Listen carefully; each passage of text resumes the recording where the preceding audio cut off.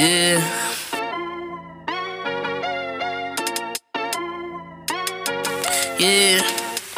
Yeah. What you know about Benchmark? They're speaking the facts that you wanna hear. That rapper jersey, the vision is clear. Diamonds glisten like a chandelier. You know what I'm here for, like Marshawn Lynch. At clutch time, we do not flinch. Real brothers, we do not switch. Hit home runs with the right pitch. Who run the city? What to do when they hating on you? I feel like Kobe 2010. I ain't taking an L, all I need is a win. Business is business, you know how they go. You playing the seats, now it's time to grow. Tune in now, gotta be in the know. Showtime, bitch, my about to blow. We know.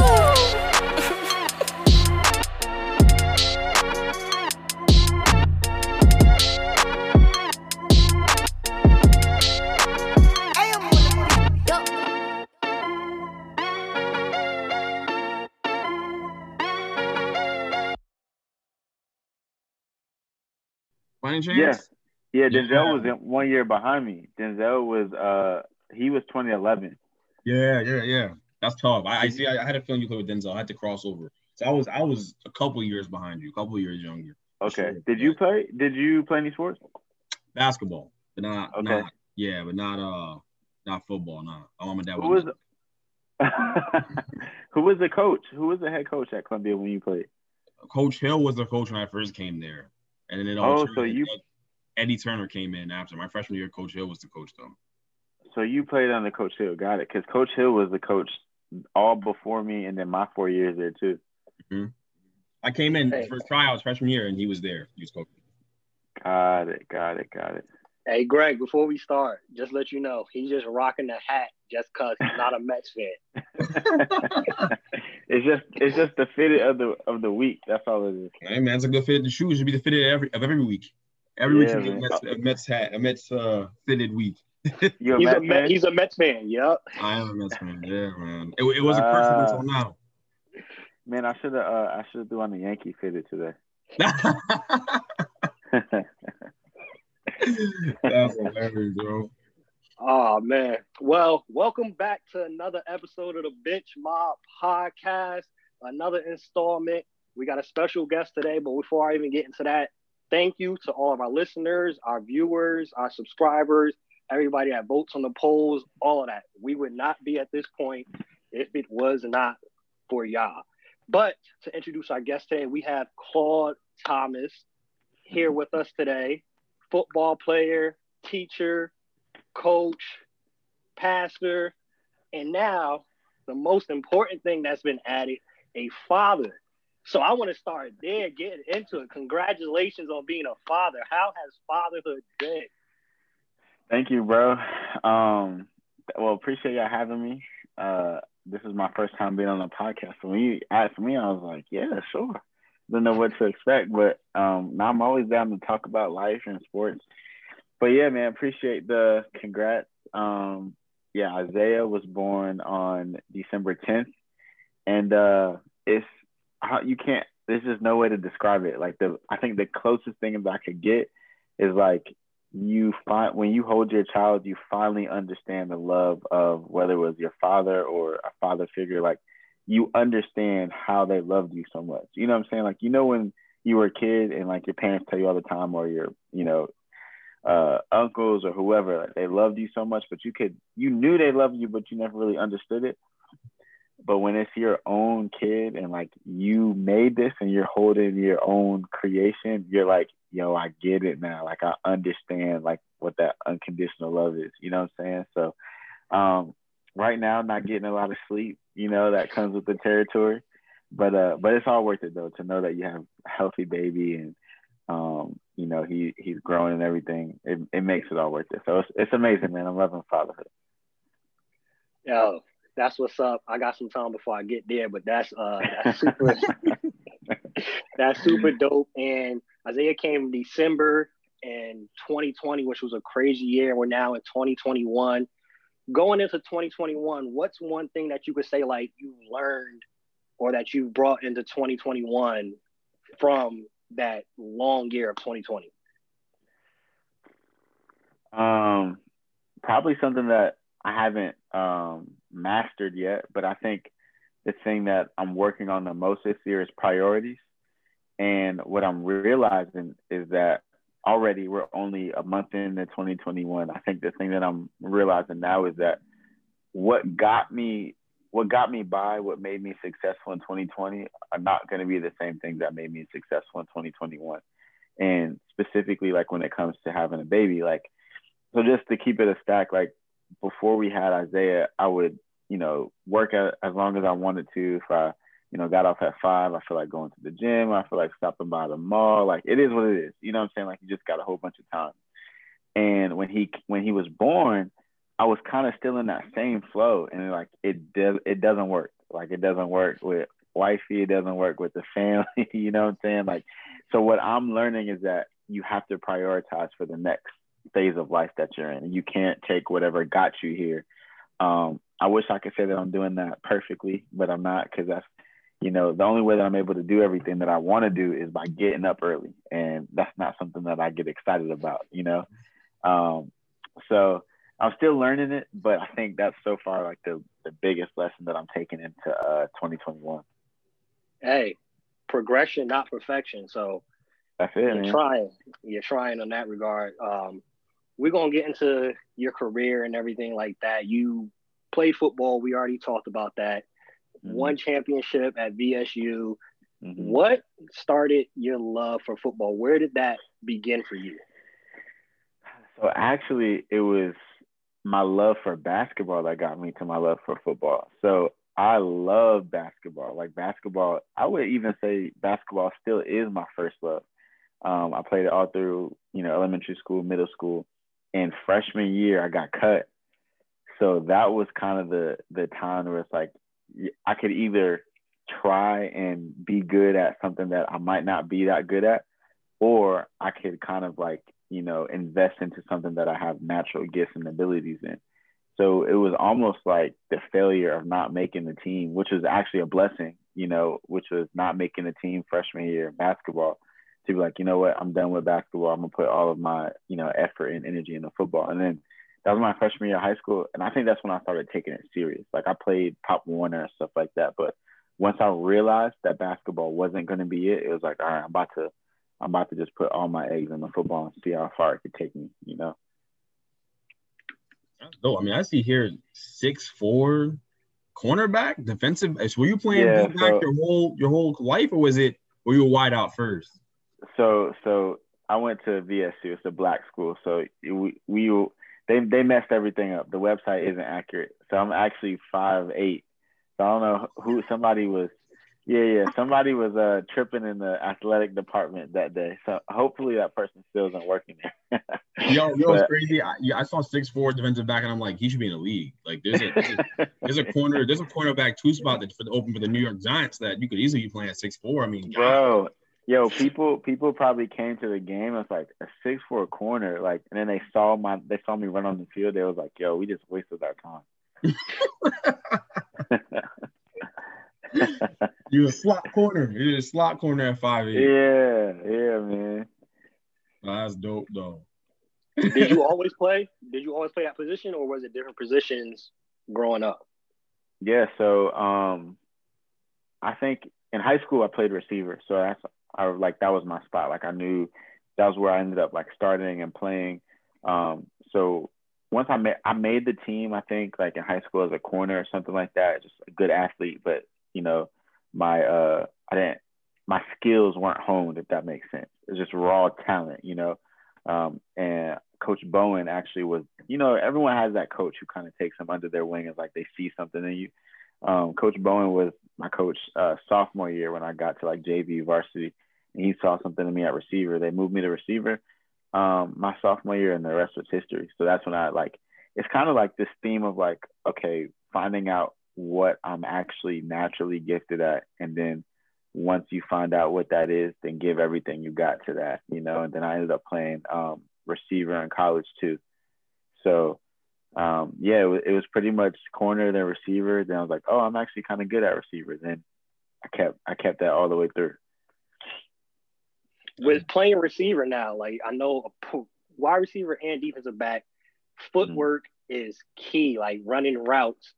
How did you perfect your footwork and running routes? Like, what did your workouts look like for you? For some of the younger listeners that we have that want to work on their footwork, what were some of the workouts that you did? Yeah. So I think, well, first of all, like the thing that separates a receiver or a DB from those who play and those who don't play is going to be your footwork, like you said. If you're a receiver and you can't get open, you're not going to play because the quarterback can't get you the ball, and that's not going to be good for the offense. The same thing with defensive back. If you can't cover anybody, if you can't beat a receiver in and out of his breaks, then you ain't going to play either, you know what I'm saying? So it was everything from the ladder drill to cone drills to running routes. I would probably say like cone drills and just flat out running routes, like learn how to run routes. If you're a young receiver out there and you have aspirations to get better and aspirations to play, find somebody who could throw you the ball. It don't got to be anybody with a good arm.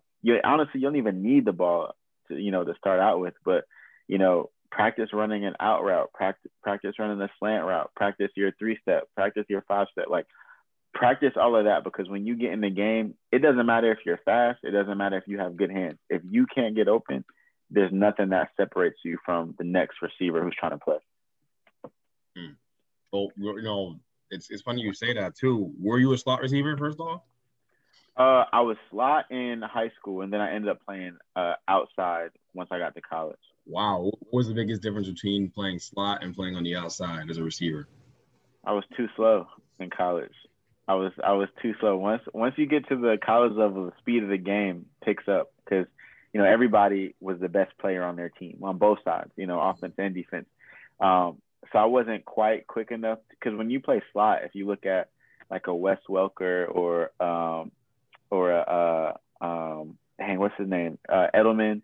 When you look at those guys, their first 2 steps off the line are what separates them from, their defender.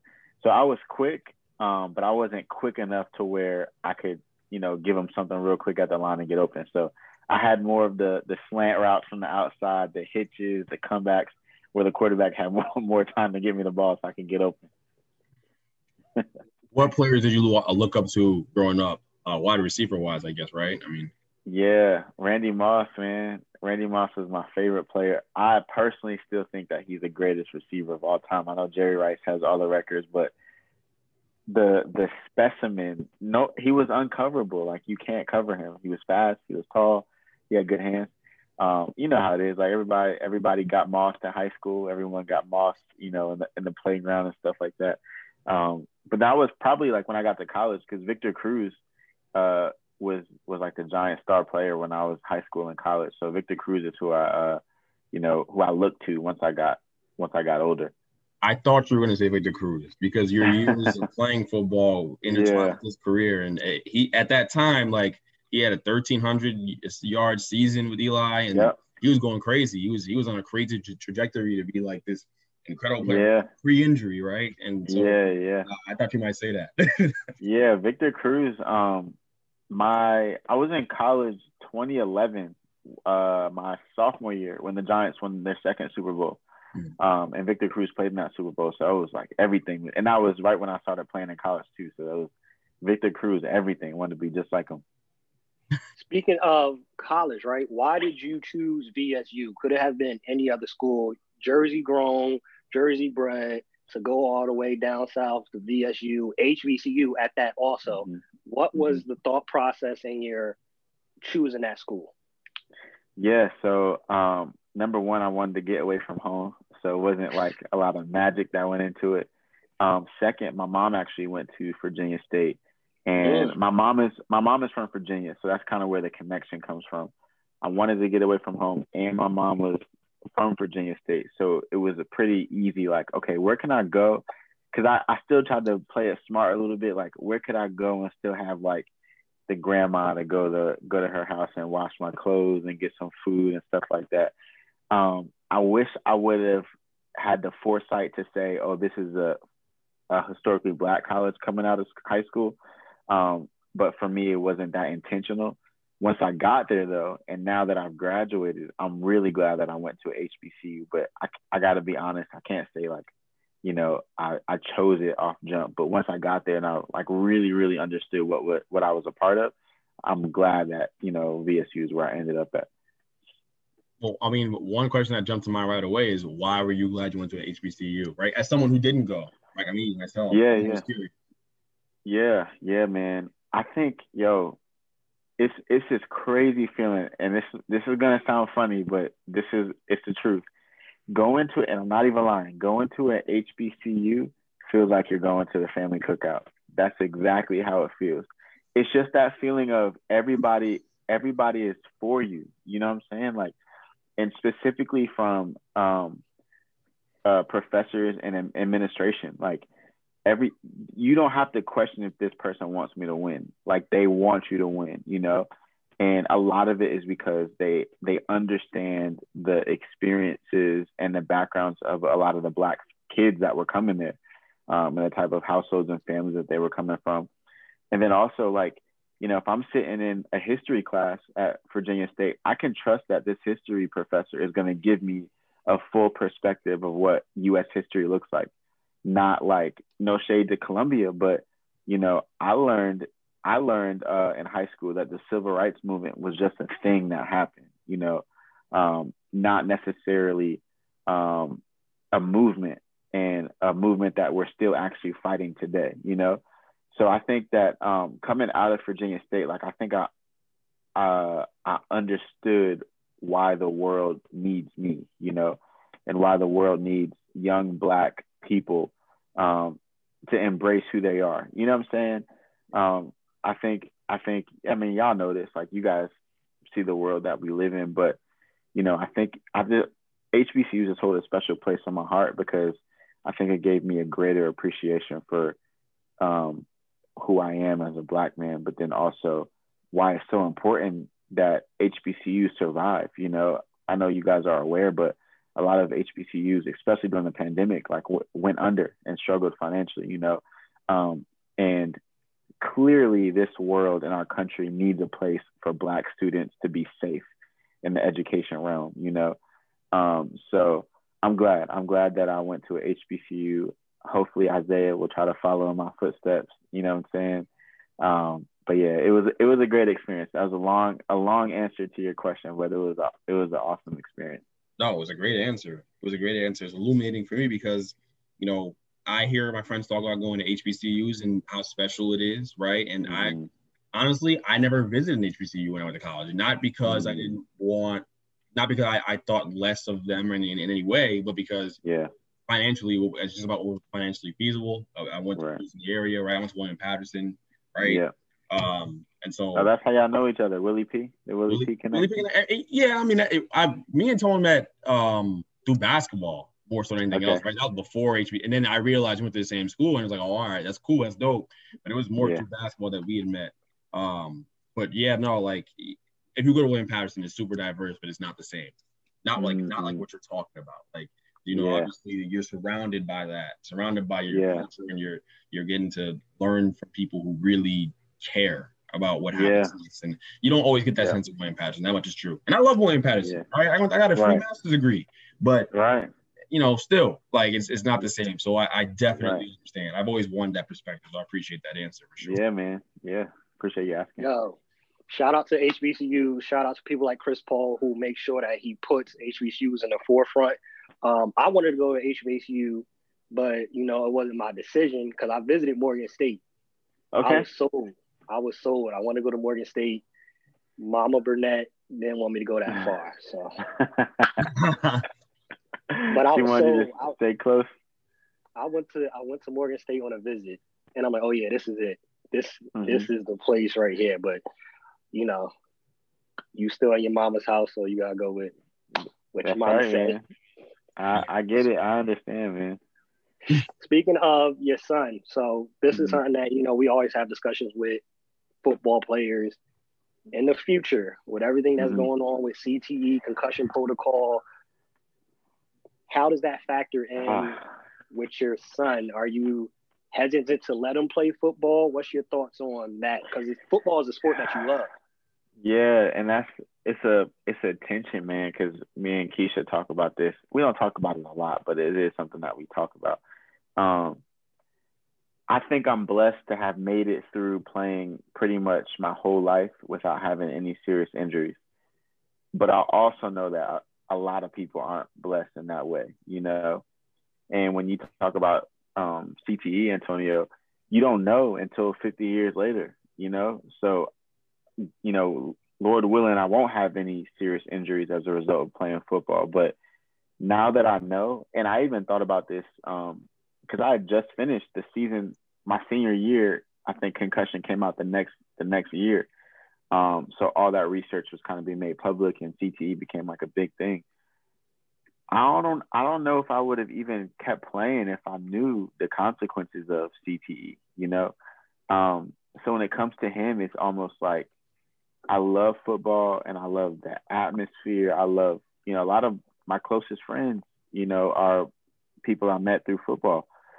So I understand like the X factor that it brings to your life other than just playing. And y'all understand that because y'all met through playing basketball, But it's almost for me like if I had to answer right now, I would probably say no. And I think the reason would be it's one thing if I didn't know and I played, you know what I'm saying? And I played and I made it through. But now that I know, I don't know if I could just put him out there on the field just knowing that like this is something that could potentially harm him 30, 40 years down the line, If he makes a decision, I think like if he has a desire for it and he really, really wants to play, then I think it'd probably be a conversation at that point. But if he's like, hey, mom and dad, if you don't want me to play, which most kids probably won't do, but if y'all don't want me to play, then I won't play. I think that'll be it. I think I'll encourage him to definitely be in athletics in some way, whether it's basketball, baseball, running track or something like that. But just knowing what we know now, I just don't know. I don't know. It's scary, bro. Yeah, it definitely is something serious to definitely consider. My parents didn't want me to play football this was before the concussions and everything came out, but just how violent of a sport it really is. Like, that's one of the most violent sports that we have, right? It's literally like gladiators, honestly. It's really like that. It is, bro. And right around that same time is when the NFL had like this initiative to make sure that kids knew how to actually tackle the proper way, because you had all these concussion injuries and neck injuries and stuff like that. And the more I thought about it, I'm like, why did my parents let me play this game? Like, why did they because you're right, bro. It's literally a contact collision sport. Like at all, you just bearing your body on the line, but I'm in it, looking back, because while I was in college, you couldn't pay me money to not play, So if he has that type of love for the game, I understand, because I was the same way, and I'm pretty sure you guys are the same way with basketball. Like when you love something enough, you will do some crazy stuff, just like when it comes to relationships as well. So we'll see, man. But if I had to choose for him right now, I'd probably say no. Speaking of with college, what are some of your most fond memories playing at VSU? Probably homecoming, man. Probably homecoming. Homecoming at an HBCU is just a different story. It's like it's about the game, but it's really not about the game. That's what happens before the game, at halftime, and then after the game. But I just think like, oh man, y'all bringing me back to all the good memories. But just running on the field and you see the stadium packed. Homecoming, it's usually against a rival. So our homecoming, every year we play Bowie State. We play Bowie State every year for homecoming. And to me, it's the unity. You see everybody that went to Virginia State, they came back, they on the yard, they chilling, they at the football game. And it's like, it's that sense of, I didn't go to a normal school, so I don't know what it's like between like the dynamics and what events feel like and stuff like that. But homecoming always felt like love, because everybody was out there to do one thing, and that's to have fun. That's all it was, So those homecoming games and, my parents coming down for them and, them making them special for the players and stuff like that. And then of course, like, all the fun stuff that happens after, like the parties and the step show. And it's just, homecoming week at a HBCU, there was no class. Like it was either your professor canceled class or you just didn't go to class. But there was no class homecoming week at a HBCU. It's almost like like inauguration week. Like everything shuts down for homecoming. You know what I'm saying? Yeah, that's definitely for sure about homecoming, bro. Like for people that go to HBCUs, like it's one of their best memories of college. Like for real. Did you ever go down to one HBCU, Tom? Ever? Any? I went to Morgan State HBCU weekend. Jeez. Ooh. Bananas. Bananas, bro. I went one time for that, and I went during a basketball game. It was just different on that aspect. Now, I've been to a bunch of college games before that. The band and the cheerleaders, it was just completely different. Like, it was a full-blown, the Super Bowl halftime, that's what it was going on during the game. Like, the band, and, I'm an instrument type of guy. That's the type I love hearing the instrumentation and music. Yeah. I was sold. I'm like, yo, if I could play in front of this 2-3 times a week.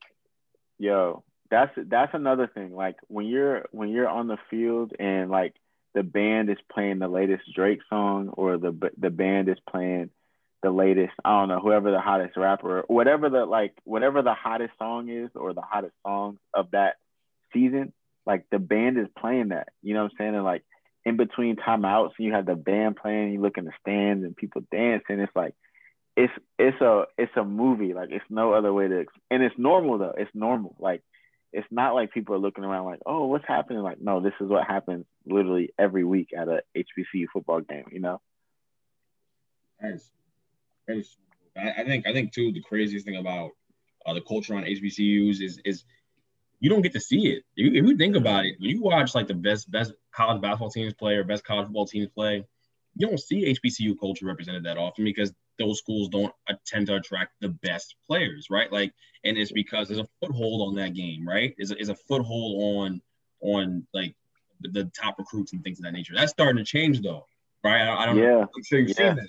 That's starting to change. So what I'm really excited about is that I definitely think that my outlook on where I would have gone to college would have been different if I had gotten to see, them on TV, see these schools play on TV and them represented, right? And get to see Howard on TV and see their halftime shows and things like that, right? Instead, I got to grow up idolizing UNC and wanting to go there, right? You know what I mean? And I nothing against UNC, but like I really believe that I think more Black kids would want to go to HBCUs indefinitely if they'd gotten a chance to see it on mainstream media. Bro. Growing up, right? Representation matters, man. Yeah, representation matters. I think kind of going back to what I said about just knowing that people care about you. Like I know that my coaches cared about us as men. Like they really wanted to see us succeed. I didn't go to a Duke or a UNC, but from what I know about college athletics and know that that's a Division I school and a powerhouse, let's keep it a stack, man. Maybe the head coach cares about you, but at the end of the day, you're there to make that school money. You know what I'm saying? Like if you, and this is, I don't know where I want to take the conversation, but this is you look at the Fab Five, like the reason why they had to leave is because the school was literally exploiting them, like the fact that they were making the school millions and millions of dollars and Chris Webber couldn't even eat dinner. Like that's ridiculous, So the fact that, college sports and definitely at the Division I level is a straight business compared to I went, going to HBCU and my coach really wanted to see us win. You know what I'm saying? He knew that football wasn't going to last forever and that if we weren't going to be good men in life, then we weren't going to be successful. That's the part of it that kind of separates it. It's like, I'm going to be done playing football eventually, but Coach Scott, Coach Jones, like they actually care about me. You know what I'm saying? And to me, like you said, man, like if kids knew that that's what the experience was going to be like, I think a lot more of them would choose going to HBCU. It's starting to change. It's all changing in front of us in real time. I think that's the coolest thing. Some of the best players in high school basketball are targeting the HBCUs. And I know that like one day my kid is going to see that on TV. They're going to see incredible play at a high level at HBCUs. And it's not going to be so much about the incredible play as much as it is going to be about like that platform that HBCUs get, right? Right. Like, everyone gets to see the bands. Everyone gets to see, because I think First Take did a bunch of shows from HBCUs on HBCU week And it was insane. Like, I was like, yo, what is going on? Like, I went to one of your practices. What is this? Like, this is insane. Like, why was I was the wrong place. It looked incredible. Like, there was so much going on, and it just looked like so much fun. So it's a regret of mine I have, right? So hearing you talk about your experience there is something it's illuminating for me. So, like, for sure, like, and it's gonna change, and that's the cool part about it. It's all gonna change. Yeah, man, I love it. Transitioning real quick to you mentioning coaches actually caring about the kids, actually caring about them becoming men.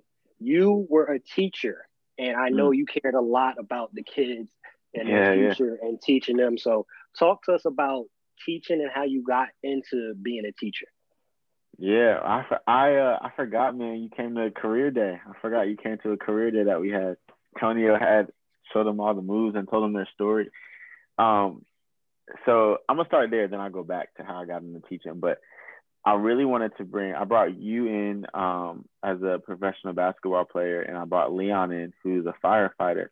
And I wanted to see kids that look like us, see adults and men who were productive members in society that weren't necessarily just rappers or, entertainers, you know what I'm saying? So I thought it was real cool that, you could see these things on TV, but if you don't see those things up close, then it's hard to think that that's what you can do, So that's why I thought it was really cool that day that you were able to come and Leon was able to come, because it's like, no, look, it's not just on TV. Like, he's sitting right in front of you. Like, it's possible if you put in the work, and, but I got into teaching. I wouldn't even say like it was a passion of mine. Like, honestly, it turned into one for sure, but it definitely didn't start out that way. But I got into teaching because my degree is in social work. So coming out of school, I did like some group counseling, and I did like some after school programs with kids that were more therapeutic.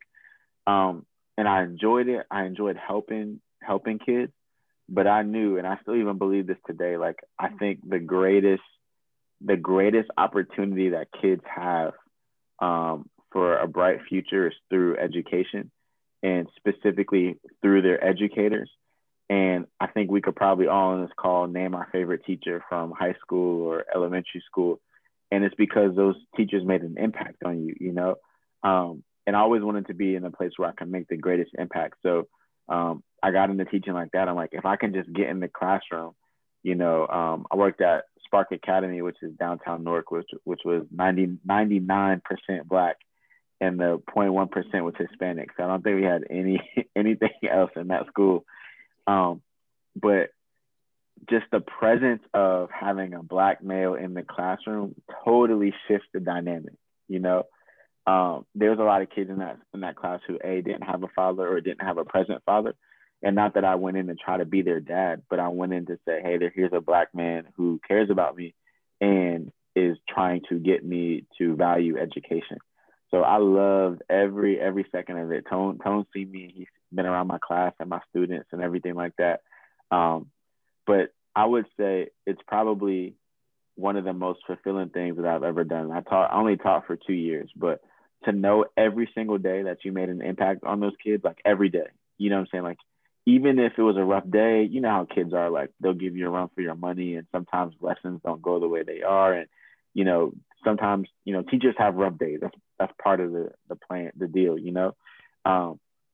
but to know that even if my lesson didn't go the way I wanted it to, if I hugged the kid that day, or if I smiled at the kid that day, or if I told them I loved them, or if I asked them how their family's doing or what they did over the weekend, like, that's the real mark of a teacher. Because I guarantee you right now, there's not one kid that I had who remembers anything I taught them as far as like education. You know what I'm saying? Like, they don't remember multiplication. They don't remember, like, Mr. Thomas told me how to divide. Like, they don't remember any of that stuff. They remember on the playground when Mr. Thomas listened to him talk about, what's happening at home. Or I thought it was real cool. Like, a couple of times I got invited to birthday parties, and that's when it's real. Like, yo, you invited your teacher? Like, I thought that was mad corny. Like, why would you want your teacher to be at your birthday party? You know what I'm saying? But it's because they were so proud. Like, they want their family to meet their teacher. That's how I knew I was making a difference. So, like, yes, what they learn obviously is very important, but more than that, I think what they see and what's modeled for them is more important than that. That's a big point too. And I know that they always say you don't remember what people necessarily say or do, but you remember the way they make you feel, right? So like, yeah. I think that all goes back to that. Like, my favorite teachers, I can remember just the way I felt when I interacted with them as opposed to what I learned from them. That's the lasting mark. And also, you definitely take for granted going to public school your life, the influence of having a Black teacher. Because the first time I had a Black teacher, it was instant. I knew right then and there the difference. So like, I know exactly what you're saying there. I mean, it sounds like you taught kids that are younger, right? Yeah. 4th grade. Okay. So like, did you ever have any aspirations of teaching kids that were older, like high school and getting to that? Yeah. And like, I always thought that if my plan, if teaching was going to be like the thing that I made a career out of, like a long-term thing, I think eventually I wanted to move up to like the high school area and coach football at the same time. Elementary school is definitely pivotal, but high school is really pivotal because that's when kids are really starting to understand who they are. They're starting to make decisions that will affect them for the rest of their life. You know what I'm saying? Peer pressure is extremely real. Kids have a lot more freedom and a lot more access to the things that could either be productive or destructive in their lives. You know what I'm saying? So I think that high school would probably been what I would have loved to get into. Just to know that, these kids have 4 years and what they do now is kind of going to inform what they do in some cases for the rest of their life. So if I had a chance to move up a little bit, I probably would have moved to the high school range. Shout out to Mr. Higgins, Mr. Take. Shout out to that. I can't remember her name, but it's a couple teachers that definitely, like, I go back to Western Orange High School and I go back to William Patterson. There's some teachers that definitely still have an impact. Still, I remember, like, and it's something I always admired too of you being a teacher. I didn't get my first Black male teacher till college at William Patterson. My senior year, I got 2 Black teachers in one semester. That was the first time I had a Black male teacher for a hip hop class and a marketing class, something like that. But one of them was for a hip hop class, like the study of the history of hip hop. Yeah. Senior year. So I definitely agree. That's a major key and important that we need to see more representation of Black male teachers, Black teachers in general, in the school systems, even from elementary all the way higher, especially at the higher level. Like you said, that's part of one of the perks of going to the HBCU. Mm-hmm. Coming closer to the end, before we transition, we got one segment we call With the Quickness segment. We actually like some rapid fire questions, whatever comes off in your head. But we got a couple more before we get there. Now, currently, you're a pastor. How did that come about? How did you transition to that? How was that for you? Because you ended up having to move to North Carolina, right? Yeah. Whew, crazy story, bro. Crazy story. So I'm teaching at Spark. I'm in Jersey. Me and Tona the same church. Like, I'm where I grew up. So I went to college at Virginia State and I came back home to teach, and my family was up here. So I basically came back home after I graduated. And like kind of like I said, like I knew that like I was called to help people, but I couldn't quite find that lane. Like when you feel like you're getting closer and closer. So when I graduated, I had a degree in social work. And what's funny, so this is kind of like a longer line, but I changed my major my sophomore year. And I know that's like not good in college, you know what I'm saying? Because you had 2 full years of one major. And I mean, I changed it second semester of sophomore year. So I had 2 full years under my belt. But I was a communications major because I wanted to do sports reporting when I graduated from school. But I just knew it wasn't right. You know what I'm saying? Like, how when you just know that it's just not right, even though like, it may be more convenient. So the end of my sophomore year, I changed to social work because that was like the closest thing that I could find. Like, I just want to help people. I don't know what it looks like, but that actually added 1 more year onto my college, me being in college. So I did 5 years at Virginia State instead of 4 as a super senior.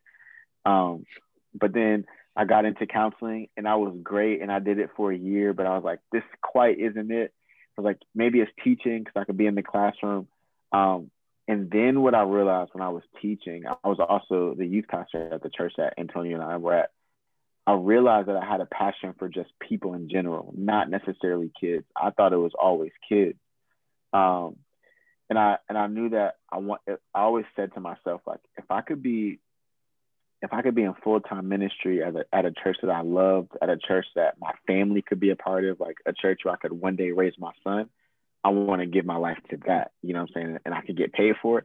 Because the church that I was at, Antonio knows, like, couldn't afford to pay me. So it was like, it just wasn't, no shade, but it just wasn't where I was going to be as far as having a family. So ended up, my brother actually sent me a sermon from Elevation and Pastor Stephen. And I was like, yo, what is this? Like, this looks crazy. So I ended up applying, and I got down there, and Keisha went with me. And it was almost confirmation, like, hey, everything that you've been trying to figure out on how you can, like, live in your purpose, like, this is it right here, What's interesting about that story is, and I don't even think I told Antonio or like the rest of the team when I left, I didn't have a guaranteed job when I moved down there. So basically what I got accepted to was an apprenticeship, was like a paid internship, basically.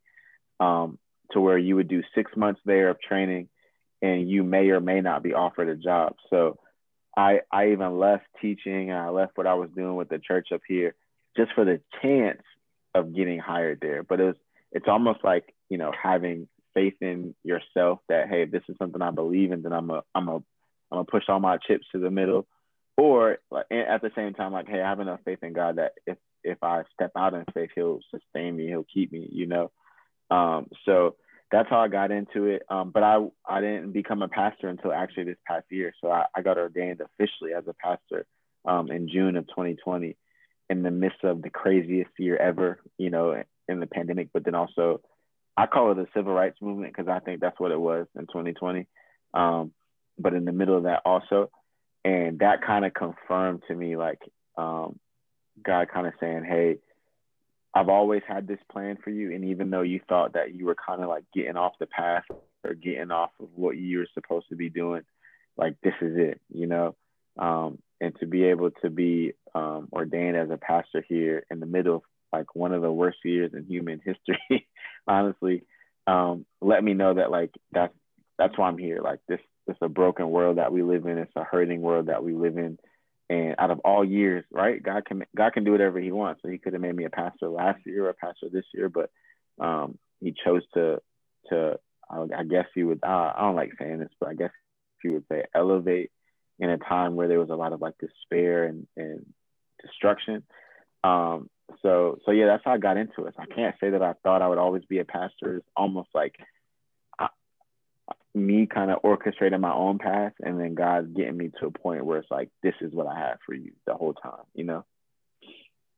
How was it, again, during that time of 2020, you get ordained, and we have everything that's going on with civil rights and the killing of Black people, unfortunately, continuing. And I know I saw through Instagram, you were at a couple of events, you spoke up on it. What was that like for you in bouncing out and speaking up on it? Like, was it an easy decision to speak out on it? Like, how did that go about for you, that process? Yeah, man. So just to give some context, I'm a pastor at Elevation Church. In Elevation, I would say it's a diverse church, but I'm gonna be honest and say that it's probably a greater percentage of white people that go to our church. So when you take into account what the Black Lives Matter movement is and stands for, it was interesting, man. And I'll be honest, I think I was faced with, do I say something and offend somebody, or maybe even offend the majority of people who go to our church? Or do I just, if I don't say anything, it'll kind of just blow over, you know what I'm saying? And I just made a decision, like, I'm gonna be true. And if it ends up getting me to a spot where I'm not liked or I'm not accepted, it is what it is, So I ended up speaking up, and I essentially, over a course of a lot of conversations and a lot of different, different things, but I ended up saying at the time, and I'll give you guys even more context so you kind of understand where I was at. At the time, I was the only Black person on my staff here. So there was 8 of us on staff, and I was the only Black person. So you can imagine, like, while all this is happening, everybody's looking at me. They're like, you know what I'm saying? They might not be saying anything, but they want to see how you're moving in a time like this, you know? And I did my best to not hold back and speak up. And I think the overall sentiment that I had during last year was, this isn't new for Black people. You know, like, this may be new to the rest of the world. And the killing of unarmed Black men or Black people in general may be new to you, but it's not new to me. And this is my experience. And I talked a lot about growing up and driving while Black. I'm sure both of you guys are familiar with that. And, you know, everything that comes with being a Black man in America, that was all news to them. And I think a light bulb moment for them was, man, how did I live in the same America that you're living in, but I didn't know anything about this? And I think that's where a lot of the problems come in. You know, it's like, hey, we're both living in the same country, but my experience is different than yours. How come we never talk about this, you know? So we said a lot about that. And then also from, like, it's that tension of being a Black man and being a pastor, you know, like, I can't separate the two. So there was moments of tension for me, like, cause I'm gonna be honest with y'all, this is the podcast, I'm gonna keep it a stack. There was moments when I was like, yo, I don't want to be a pastor right now. I need to tell y'all about yourself right now, you know? But I also believe that God put me in that position to help pastor them and help to see injustice and racism for what it really is. So for me, it was a lot of praying before I said things and hope I said it right. But ultimately, I tried. I didn't get it perfect every time. There were probably times when I posted something that was probably a little bit too abrasive, or probably a conversation that was probably not as warm. But I tried to filter all through the lens of, at the end of the day, like, we're all created by God. Like, we're all made at the hands and the image of God, right? So if we are, then that means that you need to see me as a child of God, but I also need to see you as a child of God as well, you know? So it has to work both ways. So 2020 was a year full of conversations and perspective and, you know, really just taking the mask off. Because I think until it affects you, then you don't really care about it, you know? Or until it affects somebody close to you, you don't really care about it. So it was an interesting year, man. It was an interesting year. And I think for me personally, I didn't enjoy the circumstances in which this movement started, but I did enjoy kind of the fruit that came from it in all the conversations and even change that we saw. Well, that's incredible, first of all, and congratulations on recently becoming a pastor. That's Thank you, man. One thing I want to ask you too is, you're in North Carolina. It's no secret about the leanings of North Carolina. All right, we don't have to dance from that. Like you said, we're on the podcast. We're gonna keep it stacked. So I'm really interested to know how they received it. Because first of all, props to you, man. Because I in real life, that's something everybody had to deal with. I had to deal with that at work. It was the same thing. Mm-hmm. Like, am I gonna not say anything in the fear that I might lose my job? My boss is white. All my bosses are white. Like, right? Like, mm-hmm. if I say anything remotely or abrasive, or just say how I really feel in the moment, you know, and you're not happy, so you're like, I'm not gonna lose my job. It's the same thing you're going through, but I'd say on a larger scale for you. You're supposed to be a beacon of hope in your community, right? So how did white people take what you're saying? How did you get received? So I think there's two sides. I say the overall majority was very, like, empathetic. And I'll say empathetic, like, yo, I had no idea life like that. That's your reality. And I think most people that I talked to was like, man, I didn't know, and I'm sorry, and what can I do to help reverse this sickness? I think that was, like, the majority. I also experienced the small percentage of, I had a police officer, I'm just keeping it a stack. a white police officer who goes to our church, and I think maybe 2 days or a day after George Floyd was killed, I did a Facebook Live, and I just went live sharing my experiences as a Black man and as a Christian, and what I believe that the next step was for the church. And there was a police officer who called me the next day and said, "I think you got it wrong." And he wanted to sit down and have breakfast and talk about it. And without sharing too much, I think you can probably infer a lot of the feelings that he had as a police officer. So I will say that the majority of the conversations that I had were very positive. I think did some good, but I also had some conversations where and it's okay to get to this spot where it was like, hey, we're just not going to see eye to eye on this, and we don't have to agree. But I think for a lot of people, it was like a line in the sand. You know what I'm saying? Like, now that this is all out and you've kind of shown me who you are, I don't think we're meant to be in each other's lives right now. You know what I'm saying? And that was another part of it. It's like 2020 helped us see people for who they really are. You know what I'm saying? A lot of the people that we went to high school with and we thought we were cool, they're the same ones posting some crazy stuff on Facebook or Instagram. For me, it was eye-opening, you know? So, and I'm sure you guys have experienced that, but for the majority, it was pretty much well received. But you have that small percentage of, yo, you didn't just start thinking like this. This is who you were the whole time, you know? So, which is a sad part, but I'm also glad because now we know everybody stands, you know? Yeah, sure. Yeah, I think that was definitely a blessing this past year was you're able to see things for what it really was. Like one of my mentors always told me, he said, Tone, it's a real blessing that you can see it for what it is. And I'm like, I'm my mind, I'm like, yo, he just talking some nonsense, trying to sound deep. And then I thought about it like, yo, a lot of people really don't see things and see life for what it is. They might try to make it look better than what it is. They might try to ignore it. But to be able to see things for what it really is and see people for what they really are, and then be able to maneuver correctly how God sees fit for your life is a huge blessing, because you could, there's times where people have relationships and unions that's really not meant to be, friendships, marriages, whatever the case may be. So yeah, 2020 was a blessing despite everything that happened. You're right. Yeah, man. Transition into our last segment before we get you out of here with the quickness segment. We're going to start off with this one. What's your go-to meal? Oh, go-to meal. Pizza. Pizza, okay. Greg, do the honors. You already know the vibes. I know what's coming next. Before I do the honors, what's the topping on your pizza? What are you going with?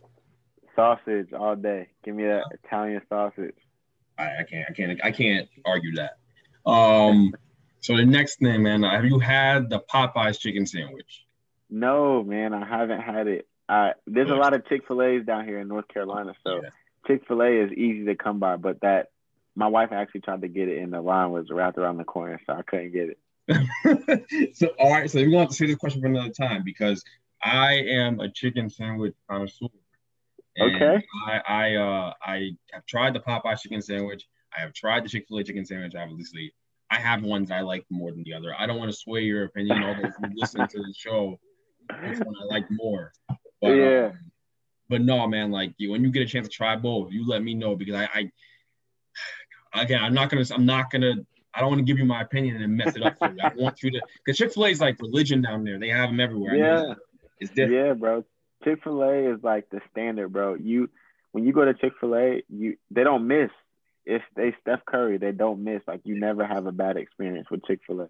But I do want to try I want to compare them. You know what I'm saying? So I'm gonna have to try it, and then I'm gonna have to come back on the show so we can talk about it. Yes, sir. You and your wife had go get one each, and y'all just exchange, but y'all have the bites, and y'all talk. Yeah. What are you thinking? Like, and you got the whole sandwich to kind of just figure it out. let God do his work in there. Yeah, man. Let's do it. All right, so since it wasn't Chick-fil-A or Popeyes, right? So then tell me, what's your top pizza spot? Oh, top pizza spot. So I'm gonna go whatever like the local spot is. I'm not a big fan of like the Papa John's, Domino's, pizza. I'll eat it, but like y'all, I'm from Jersey. I'm from where y'all at. So I need the greasy. You gotta put it in the brown bag pizza. Like I need that. You know what I'm saying? Like I don't want no perfect cut pizza. So whatever like the local spot is, that's in Chapel Hill where UNC has this like world famous pizza spot. So that's probably the best one in this area where I'm at down here. Got it. All right. So if you had to choose corner stores in the South or corner stores up in Jersey? Up north for sure. Bro, first of all, it's really no corner stores down here. And the corner stores up north, you walk in there, you might get a bag of chips, but you might get a bacon, egg, and cheese. You know what I'm saying? Salt, pepper, ketchup. Like I haven't had a real bacon, egg, and cheese since I've been in Jersey. Like they just don't. It's just not it down here. Now you can get some barbecue. Like everyone serves some good barbecue down here. But if I want the good, wrap it up in the foil, brown bag, get the Arizona iced tea, you know what I'm saying? Like, that's not the vibes down here. I got to come back up north to do that. Hey, we might have to try to go open up a bacon, egg, and cheese spot down there. Make Bro, some that money. might be it. They ain't got no spots like that down there. That's crazy. So, football head, who's winning the Super Bowl this year? Who I want to win, I want the Chiefs to win. Who I think is gonna win is the Bucks. I've learned to stop rooting against Tom Brady. He just wins too much. Every time I root against him, he ends up winning. So this is gonna be the one year that I'm actually root for Tom Brady. Because root for Tom Brady, he'll lose. That's what's gonna happen. That's what's gonna happen. So we was having a debate with the podcast last week since you brought up Tom Brady. Tom Brady or Aaron Rodgers? You got to start a team right now. Tom Brady or Aaron Rodgers? I'm going Aaron Rodgers. Aaron Rodgers may not be a popular belief, but Aaron Rodgers is the more skilled quarterback. I think Tom Brady has it up here. Like he probably is the better mental player. But when I'm down 7 and I need a touchdown, I'm giving the ball to Aaron Rodgers. Like he can extend the play, he can move, he makes everyone around him better. I wonder what Aaron Rodgers' career would have been if he was on like more complete teams like Tom Brady was on. So Okay, hold on. We're going to have to stop here for a second. So Miles is a co-host on this show. Miles made the argument that I was making excuses for Aaron Rodgers when I said that he didn't get to play with nearly as much of a great situation, right? Or in as many great situations as Tom got to play in. He was saying I was making excuses for Aaron Rodgers.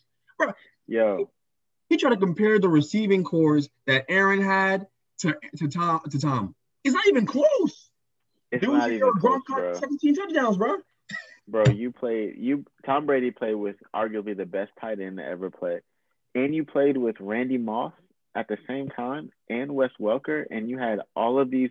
The year that they lost to the Giants the second time, they were 19-0. What was it? You know what I'm saying? Like they had a super team.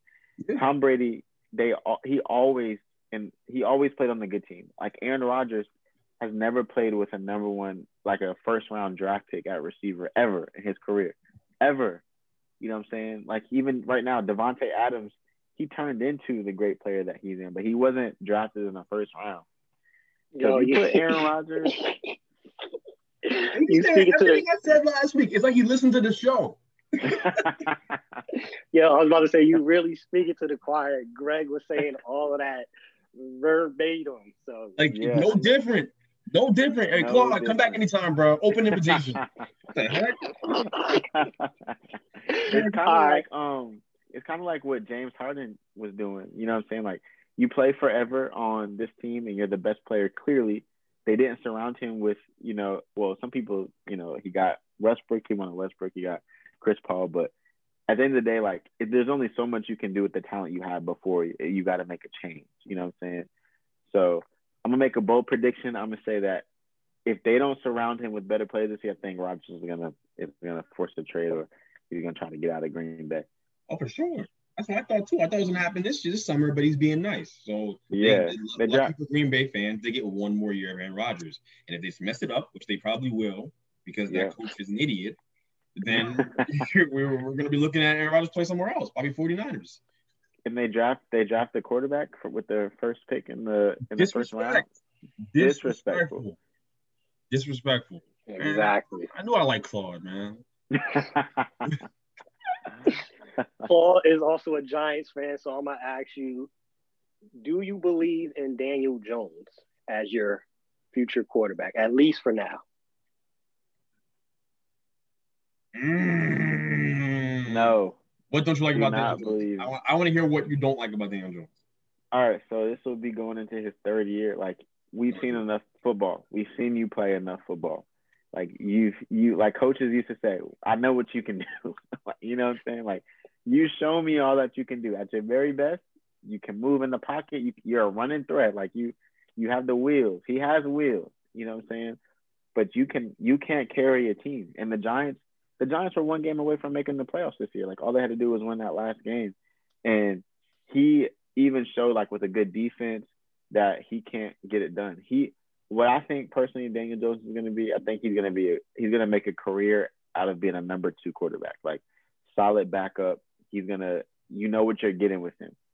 The Giants need to get in the Deshaun Watson sweepstakes and trade the farm to get Deshaun Watson, get him with Saquon, bring Giants football back. I'm not against the idea of trading for Deshaun Watson. I think it's smart. I think any team should do it. Okay, so I'm there with you on that. But Daniel Jones, I have been a avid Daniel Jones supporter, and the biggest reason why for me is because I've seen what he can do when the situation is far from perfect offensively. They don't have a number 1 wide receiver. They don't, right? Like, Slayton's not number 1. We can agree on that, right? Slayton's not, and Shep is. I love Shep. He's a slot guy, right? Like. But they need to get him weapons. You need to see what he is when he has weapons. I think he throws a really nice ball. I do. Some of the decision making you see early with rookies, that's going to happen with all rookies across the league, unless your name's Patrick Mahomes. And guess what? If we don't talk about Patrick Mahomes, bro, he walked into a golden situation. Like Josh Allen, golden situation this year, and look what happened. It took off. Josh Allen couldn't throw a ball into the ocean the years before. And when he played against man defense last weekend, right? What happened? They tightened up those windows, and what was happening? He looked like Josh Allen. That's what happened. All right? Yeah. I'll be honest with you right now, too. My thing against Josh Allen, for anybody who's listening right now, and I'll say this again for the regular podcast, is that Josh Allen, to me, is a perfect example of white privilege. He came into the NFL with all the weaknesses they say black quarterbacks have without even ever watching black quarterbacks play. And for some reason, because he could throw the ball a long way, everyone was convinced it was going to work out. But when, I don't know, we can name it, Dwayne Haskins comes to the league, right? Or just name other big-time black quarterbacks, right? Even Deshaun Watson. Teams that passed him are going to try to trade for him now. Isn't it crazy? Yeah. It's Mitch Trubisky over Deshaun Watson. And he won the national championship on one leg, right? You got to be twice as good to get half as much, right? That's a fact, man. You know what I'm saying? Like, I can't stand that. And so it's Josh. I know Josh Allen seems like a good guy, but he is an emblem for white privilege in the NFL, and that's my thing. So I know we got off course, but I like Daniel Jones. I think we have to give him a shot. Draft Jalen Waddle. Let's see what happens. Give him some weapons, and then we'll talk again. Yo, the next time I got to come back on, but it's almost the same situation with Steve Nash and the Nets. Like, how do you get that job? Like, I understand if you've been a head coach before, you've been a coach at all. He's never coached before, never. You know what I'm saying? And you not only get a job when there's other black coaches who should have been considered, but you got the best job in the NBA. You got the job where Kevin Durant is healthy now. Kyrie is healthy, and James Harden is going to force his way to Brooklyn, and you get that job. You know what I'm saying? That's another conversation for another day. But I've got my theories about it. I was thinking about it last night. Funny enough, too. It's quick enough where I can say it too. Like, I think that he got the job because first of all, he's friends with the general manager. So yes, there's that connection. It's nonsense there. It's not like he was the most deserving candidate. It wasn't. But also because he's a guy. Steve, I don't think anyone dislikes Steve Nash. And they want to bring in a guy that could be Kyrie, KD, and James Harden's friend and therapist as opposed to being a coach. And that's when we're here in a situation where these guys don't have – defense is optional every night. And here we are. And so then they're trying to overcompensate. But lucky for the Nets, they don't have to be a great defensive team to win. They really don't. They have to be average. Yeah. They're not even average. They're the worst defensive team I've ever seen. So that's the problem. But, and it doesn't make it any better, by the way. So there's that. Who you got winning the NBA championship? As a Nets fan, I gotta say the Nets. But I hate to go against the Nets, but I haven't seen enough from the Nets yet. If Philly looks really good right now, I think LA, the Lakers, and the Clippers are always gonna be legit. But if the Nets can figure out, like you said, if the Nets can figure out how to play a little bit of defense, like I think they should have no problem getting to the finals. Give me the songs that you listen to before your games. What got you hype? Let's see, I think I still got a playlist. Definitely, okay. Drake, Over. That was definitely up there. Of course, Dreams and Nightmares, Meek Mill. And then I'll go Jay-Z, What More Can I Say? Oh, yeah. Those are probably top, definitely getting played before every game. Oh, yeah, definitely. What More Can I Say? That's one right there. Got two more before we get you out of here. In your opinion, who has the best footwork in the game right now? Give me your top three wide receivers with the best footwork. I'm going to go Tyreek Hill from the Chiefs. I'm gonna go Devontae Adams, the Packers.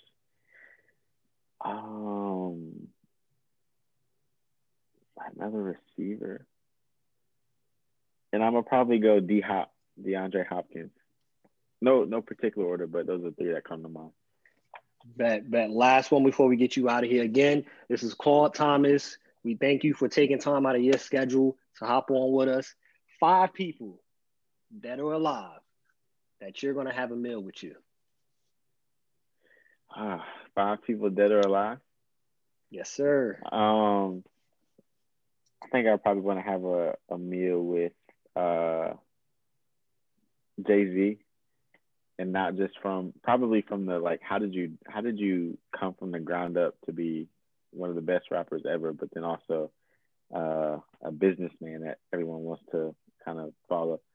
Jay-Z, I'd probably say 5. I don't know, 5. Jay-Z, LeBron. I would go probably like Martin Luther King Jr. probably. Michael Jackson. Bishop T.D. Jakes. Hey, okay. And number five.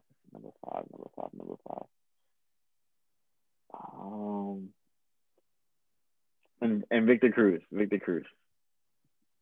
I'll Victor Cruz. That's not a bad table right there at all. Nah. It's not a bad table. But hey, I appreciate y'all having me, man. Thanks for thinking about me. Thanks for having me on the show. Keep up the good work, fellas. No doubt. We appreciate you taking time out of your busy schedule. For those that are watching, viewing this, make sure you subscribe below. Make sure you tag a friend, share it with somebody. There was a lot of gems in this one right here, a lot of stuff that you could take from it. Life, football, Christianity, it's a lot of things. Whichever way you want to look at it, you could take something from this, share it with even your baby mama, your uncle, whoever. If y'all not talking, I'm sure this episode can bring y'all together on some level. But y'all know the vibes. Bench Mob, if you stay ready, you do not have to get ready. Bench Mob, we out. Peace. Peace.